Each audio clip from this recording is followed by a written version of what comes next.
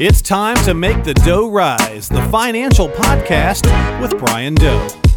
Time for another episode of Make the Dough Rise. Walter Storholt here alongside Brian Doe, the certified financial planner at Livingworth Wealth Advisors, serving you in the Lake Country and beyond with an office in Greensboro, Georgia. You can find us online at makethedoughrise.com. Brian, thanks for being here this week. What's going on in your world? Well, we're slogging along with the real estate fiasco. And maybe fiasco is a bit of a strong word, but... It's a harsh word, yeah. You know, when you get offers, you get lowball offers, and you're ping-ponging back and forth with counter offers. And yeah, it's just a process, and it's a bit of a roller coaster for everybody when you got the whole family involved. You sound like one of those sellers where emotions definitely come into the equation a little bit. I'm less emotional. I can be very rational. I can go straight to the bottom line, have a candid conversation, and cut through the chase. My wife, Laura, she gets more emotional. She gets very excited when things are going well, and then, when they fall through, she takes it on, just as hard. So try to buffer her from that as much as I can, but that's all part of the process. Tough to sell a home. It is such a personal thing many times when you've got a bunch of memories wrapped up into it, and the new person coming in already sort of is viewing it as, all right, well, this is our home now. And so, we want to, there's just sort of this change in dynamic that happens that if you're not prepared for, it can certainly kind of catch you off guard a little bit. And you're hitting the nail right on the head for what I want to talk about today, because as a backup plan, or what we're going to do next, all of the houses that we've had our eye on to potentially buy that are the right size or in the right price, they are falling like dominoes going under contract. So not only are we dealing with trying to sell on one side, but then where are we going to go and where are we going to end up? There's another element of uncertainty to that. And every time we think we find something, it sells, and we're just in this nonstop, seemingly unending struggle. Oh, yeah, that is a very tough situation to be in, and one that can be frustrating. And that, you're exactly right, parallels perfectly to what we're going to be talking about on today's show. We're going to be taking a look at some of the things that have been happening in the news over the past month or so, and some of the impacts that it could have on us and our financial lives individually. The title of the show today, Guns, Gold, and Ammo. And this kind of all started, I guess, maybe the big thing that caught the headlines. And full disclosure, we're recording today's episode while this activity and this news story is still unfolding. So by the time you listen to it, perhaps more has occurred in this story. But I think the general points of the conversation here will still apply, no matter what the true outcome ends up being of some of these different news pieces that we talk about. But it's Saudi Arabia and the oil refineries and the attacks on those refineries and some of the fallout from those issues, both worldwide and here at home in the U.S. I know this has been something that's really caught your eye and the eye of clients and people that you talk with, Brian. Yeah, and let me throw out, too, that the other event that also happened last week was T. Boone Pickens died at age 91. And on the positive side, he was quite the pioneer in innovating natural gas as a energy source here in the United States. Was a great contributor to our backup plan, if you will, for a global crisis or cutting off of an international oil supply. Both of those things actually occurred in the same week. Yeah, and it's just, it's interesting. What kind of impact did you see this really have on, I guess there's lots of angles, right? Just the cost of gas and oil, the cost of, the impact it had on the markets, and lots of different little moving parts came out of that. Well, there's a lot of elements to it, but the one I want to really focus on is, what is your backup plan? So Saudi Arabia, world's third largest oil producer. The U.S. actually is number one. We went from a period of people thinking we were at peak oil to now we are the number one producer in the world. But Saudi Arabia is critical. They produce about 10% of the world's oil, and half of their production capability was taken out with some drone strikes. So as the story's unfolding, it appears to be an Iranian-backed attack from the Yemenis, who the Saudis have been have had some conflicts with over the past several years. So whatever the cause, we've had a true shock to the global system, and it exposes the weakness of what a disruption could do to a budget or an income plan or your fuel supply. So in another event, Hurricane Dorian spent about a week and a half threatening the entire eastern seaboard, and we were unsure of if that was going to come on land. That would have disrupted everybody's lives. The grocery store shelves were stripped bare, and it's always good when something like this happens to have a backup plan. Now, I'm not a doomsdayer. I'm not a prepper. I don't think that you should be burying gold in the backyard in mason jars and stocking up on years worth of MREs in your bunker. But it reminds me, tell you a little story about it. I did enjoy that show when it was being produced back a couple of years ago, though, the Doomsday Preppers show with they'd interview and show all the preps people were doing for, how they thought the world was going to end and what they were doing to get ready for it. Yeah, I think it's a WTSHTF moment when the stuff hits the fan. Gotcha. Yes. Is what they referred to it as. And I'm not advocating for bug out bags and, alternative living arrangements and all that kind of stuff. But just having the ability to have some liquidity or some backup supplies. Well, it reminds me of a trip I took to England back in the mid-90s. And to be fair, I was not a particularly good student of history, and I definitely did not know a lot about medieval warfare. So I was at the Windsor Castle tour. Huge compound, if you've never been. It's still an active residence for the royal family, and they host a lot of banquets and events there. But there's the outer wall, there's an inner wall, and right in the center was this huge, round tower that was very inaccessible. And stupidly, I asked one of the tour guides, I said, what's that tower for? It looks like it's really hard to get to. And he looked down his nose at me and with a condescending British accent said, it's the castle keep. It's the last line of defense. And if you compare a income plan to a fortified castle, on a good day, you've got your outer walls open and you're mixing and mingling with the local community, and it's peace and prosperity all around. And that's what we always hope for. That is your plan A. But if something bad happens, they close the gates and they've got the outer wall. Everybody comes in and tries to ride out whatever bad is happening. But if that outer wall falls, you keep retreating in to the inner wall. And if that wall falls, you're going to end up, with your most important people in the castle keep. And what is in the keep? That is the emergency rations, ammunition, and fortifications that you need to ride out the siege of the castle. So I use that analogy or that comparison to take a look at income plans. Let's go back to the oil field attacks in Saudi Arabia. Saudi Arabia actually has reserves, much like the U.S. Strategic Reserve, in different places around the world. They've got a facility in Japan, a facility in Denmark, and I think there was one other one where they've got backup oil that's outside of the kingdom. Donald Trump announced that we're going to tap the U.S. Strategic Reserves. But guess what? The U.S. Strategic Reserve only is a 1-month supply of oil for the United States. It's that small of a reserve. So if you think about a major, if you had some kind of a war, a major shutdown of Middle Eastern oil, we really aren't sitting on that huge of a reserve. So that got me thinking about what I would do or what I've advised clients to do to prepare for such an event.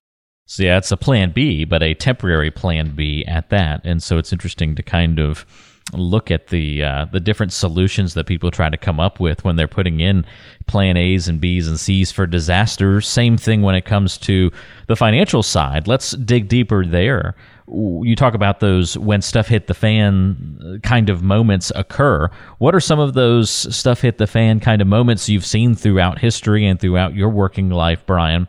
And what have been your reactions as a planner as someone who helps folks protect the money that they've spent a lifetime accumulating and are trying to use to live off of for the rest of their lives in retirement, what are some of those outer and inner walls that you've been able to put in place for people? Well, I've had the good, or maybe if you look at it from the other side of the table, the bad experience of living through two major market declines since the beginning of my career in financial services. The first one was the dot-com bubble, and the market had a 3-year protracted decline, and it took a couple of years for it to recover after the bottom was reached. Then also in 2008 and 2009, with the unfolding of the financial crisis. Now, that was a true financial crisis. That wasn't just an asset bubble popping in a specific sector. That was a potentially cataclysmic event. We got dangerously close to the world financial system actually seizing up. So my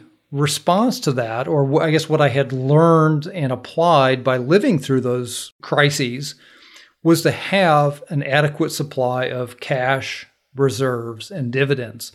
And I remember a conversation I was having with some other financial planners, and I made the comment that, I have a 5-year supply of cash for all of my clients who are in retirement and in distribution mode. And their jaws hit the floor. They looked at me like I was crazy. What was I? I was sitting on 5 years worth of cash. And I said, no. Let me explain. I don't have 5 years of your entire budget sitting in cash. I've looked at what a client has coming in from Social Security, from pensions, from annuities, from dividends on their investments, rental income, whatever the sources are. And then we measure the gap between what's coming in and what's going out for their sustained spending and budget needs. And then I take that gap and multiply that by 5. And that becomes the buffer number for how many years you can insulate yourself from a market decline. And when the market is going great and everybody's making money, I get a lot of calls and questions. Hey, why are we sitting on all that cash? What's all that cash doing in our account? Shouldn't we be investing that and making money on it? I said, yeah, fair point. But one day you will like that cash. And in those white knuckle moments when the market is collapsing and crashing and the bad news abounds and people come in white knuckled, grabbing their statements, saying, what are we going to do? I say, remember that cash that you didn't like when the market was going up. It's here. You've still got the dividends. You've still got your pension. You've still got your Social Security. And we can wait 5 years until we need this market to come back before we have to sell anything to supplement your income plan. The blood starts flowing again. They can breathe. They're like, I feel so much better. And so just something simple like that, of knowing the mechanics of how your portfolio is working, how much you're going to need, and you can set the buffer to whatever level you want. If you want it to be 5 years or if you want it to be 10 years, I have some people take it as high as 10. But both of those market crises, and historically, if you go back, most market dips, if it's a 2 or 3 year decline and a 2 or 3 year recovery, you're looking at a 3 to 5 year time period where we had some legitimate crises that we were able to ride out. We didn't have to sell portfolios when we were down, and everybody had the cash that they needed to supplement their income plan.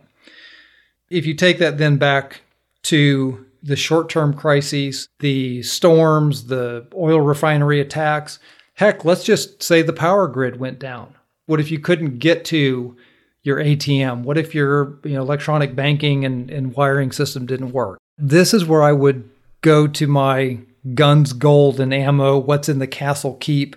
Do you have some cash on hand? I've had a couple of examples where clients that after hours, maybe after normal banking hours, couldn't go cash a check or something like that, needed to get their hands on $1,000 or $2,000. And it was a situation where they didn't take credit cards or they didn't take checks. They were so completely dependent and confident. It's nice that our economic system and financial system works so flawlessly most of the time. But in a situation where they had to get their hands on $1,000 or $2,000, they literally had no cash on hand. They did not have a backup plan. We actually had to troubleshoot how we could get that liquidity that they needed for for an emergency situation. At the other end of the spectrum, my wife has an innovative solution to this guns, gold, and ammo problem. This goes back a little bit, Walter, but you remember the movie Schindler's List? Oh, yeah, of course. So do you remember the scene in there where he trades diamonds for, I think it was number of workers or something like that? He bought off some German guards with a little packet of diamonds.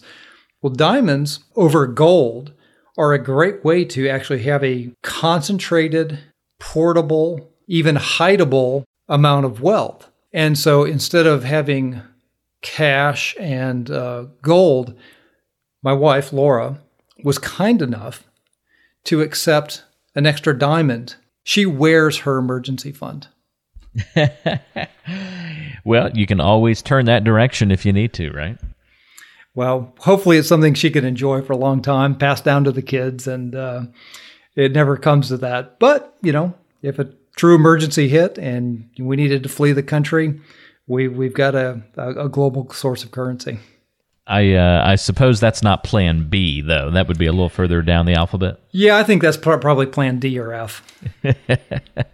Gotcha. That's important. And given all of those stories that you talk about and some of these issues that arise from, not having a backup plan in place and why we're kind of calling this podcast Guns, Gold, and Ammo, some of these things that people do rely on as sort of to be their backup and their emergency fund. And, something else that happened in the news recently was the death of T. Boone Pickens. Just happened in September. And, that was what an interesting figure he was. And you talk about innovators in the U.S. You mentioned earlier, he was certainly one of them. And kind of interesting that his death came around the same time that we saw these other oil stories come up. Yeah, and one thing I'd like to point out, and I actually have some clients that are in this category, so I know a little bit about it, and not maybe enough to be dangerous, but obviously with his innovations with promoting natural gas, and now we've got a lot of our electricity production in this country is from natural gas. A lot of buses and things run on natural gas. That was a big innovation and actually really put us at the top again for energy independence or energy security. Well, I mentioned the U.S. strategic reserves and that being a 1 month supply of oil for the country.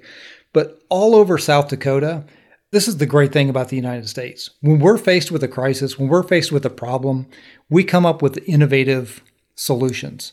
And the natural gas obviously was one. Fracking was another. The oil sands up in Canada.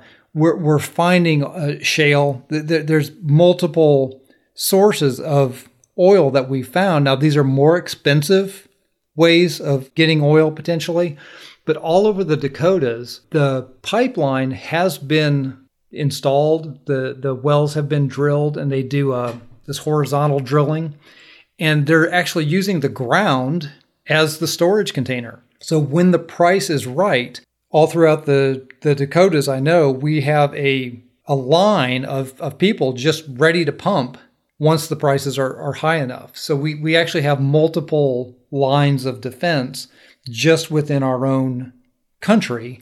And a lot of that has come from the innovative, hardworking, and somewhat pioneering spirit that we have here in the United States. So I think whatever happens, we're very good at innovating and working our way around it. Even if you look at the financial crisis, that came about as a innovation of mortgage derivative types of financing, and it got a little out of hand. But we relatively quickly have recovered and moved back to prosperity. So I don't want to scare people and make them think that you do need a bunker in the backyard and years of supply of emergency rations. But be reasonable and have some cash on hand, know where your income's coming from, know what you have as a true hardship plan or emergency fund. It doesn't hurt to keep a little cash around, possibly have some actual gold or currency in a safe or safe deposit box. Those are not fringe ideas. I think the average advice that someone would hear when it comes to planning for retirement and that kind of thing is, or just any time in life, is going to be keep 3 to 6 months worth of expenses, accessible. But there's not really a whole lot of detail beyond that. So I think on today's podcast, you've given us some ideas for what goes beyond that. What level of detail are we actually talking about here? And you're going beyond even just saying, let's keep a little bit in the digital coffers. And it's not a bad thing to have some physical backup plans as well. Physical backup plans and alternatives, and something other than electronic debit card, credit card, and relying on the ATM for access to cash. We're in Georgia. I grew up in Minnesota. And in Minnesota, it had to be severe for people not to make it to work, get around. School only closed if it was serious. If you put snow in the forecast in Georgia, people will not show up to work. All of the bread and all of the water at the grocery store will vanish, and people act like they're hunkering down for, the apocalypse. And then the sun comes back out, and we go back, and it's really a non-event. But it's interesting to think if we did have any kind of a shutdown of the grid, or we had any more than a week or two prolonged type of an event. And again, the hurricanes can really set people back in a local market. But if we had something more widespread, it would really make sense to have something liquid and accessible that you could get your hands on. Well, if you want to talk a little bit more about what's the proper emergency plan, B, C, D, F, for you to have in your portfolio, that's something that you can always discuss with Brian Doe. If you would like to get in touch, have a conversation about that and other things that might be happening in your financial life as it comes to retirement planning and investing and saving, reach out to Brian with your questions. You can reach him at makethedoughrise.com. There on the website, you can listen to past episodes of the podcast. You can request a copy of Brian's book, and you can schedule a 15-minute conversation over the phone right there as well on makethedoughrise.com. Just the name of the show, .com, makethedoughrise.com, your place to go to get all that information. And you can also give Brian a call as well. That number directly is 706-451-9800. That's 706-451-9800. Good, and I think, Brian, an important discussion on today's show. But ultimately, I hope all of this advice, for the most part, is wasted and never actually needed for some of these Plan Bs, Cs, and Ds, and certainly that Plan F that we were talking about earlier. Yes, purely a sleep well at night strategy. Not something we hope we need or plan to deploy.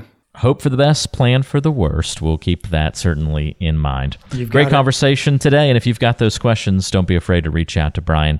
Again, makethedoughrise.com, your place to go online to get lots of great information there. That's another podcast in the books. We'll look forward to talking to you on the next episode. Be sure to come back and join us on Make the Dough Rise. In the meantime, subscribe on your favorite app. We're on Apple Podcasts, Spotify, Google Podcasts, Stitcher, and more. Look for us on your favorite app today. Just search for Make the Dough Rise and subscribe now. We'll talk to you next time, right back here on Make the Dough Rise.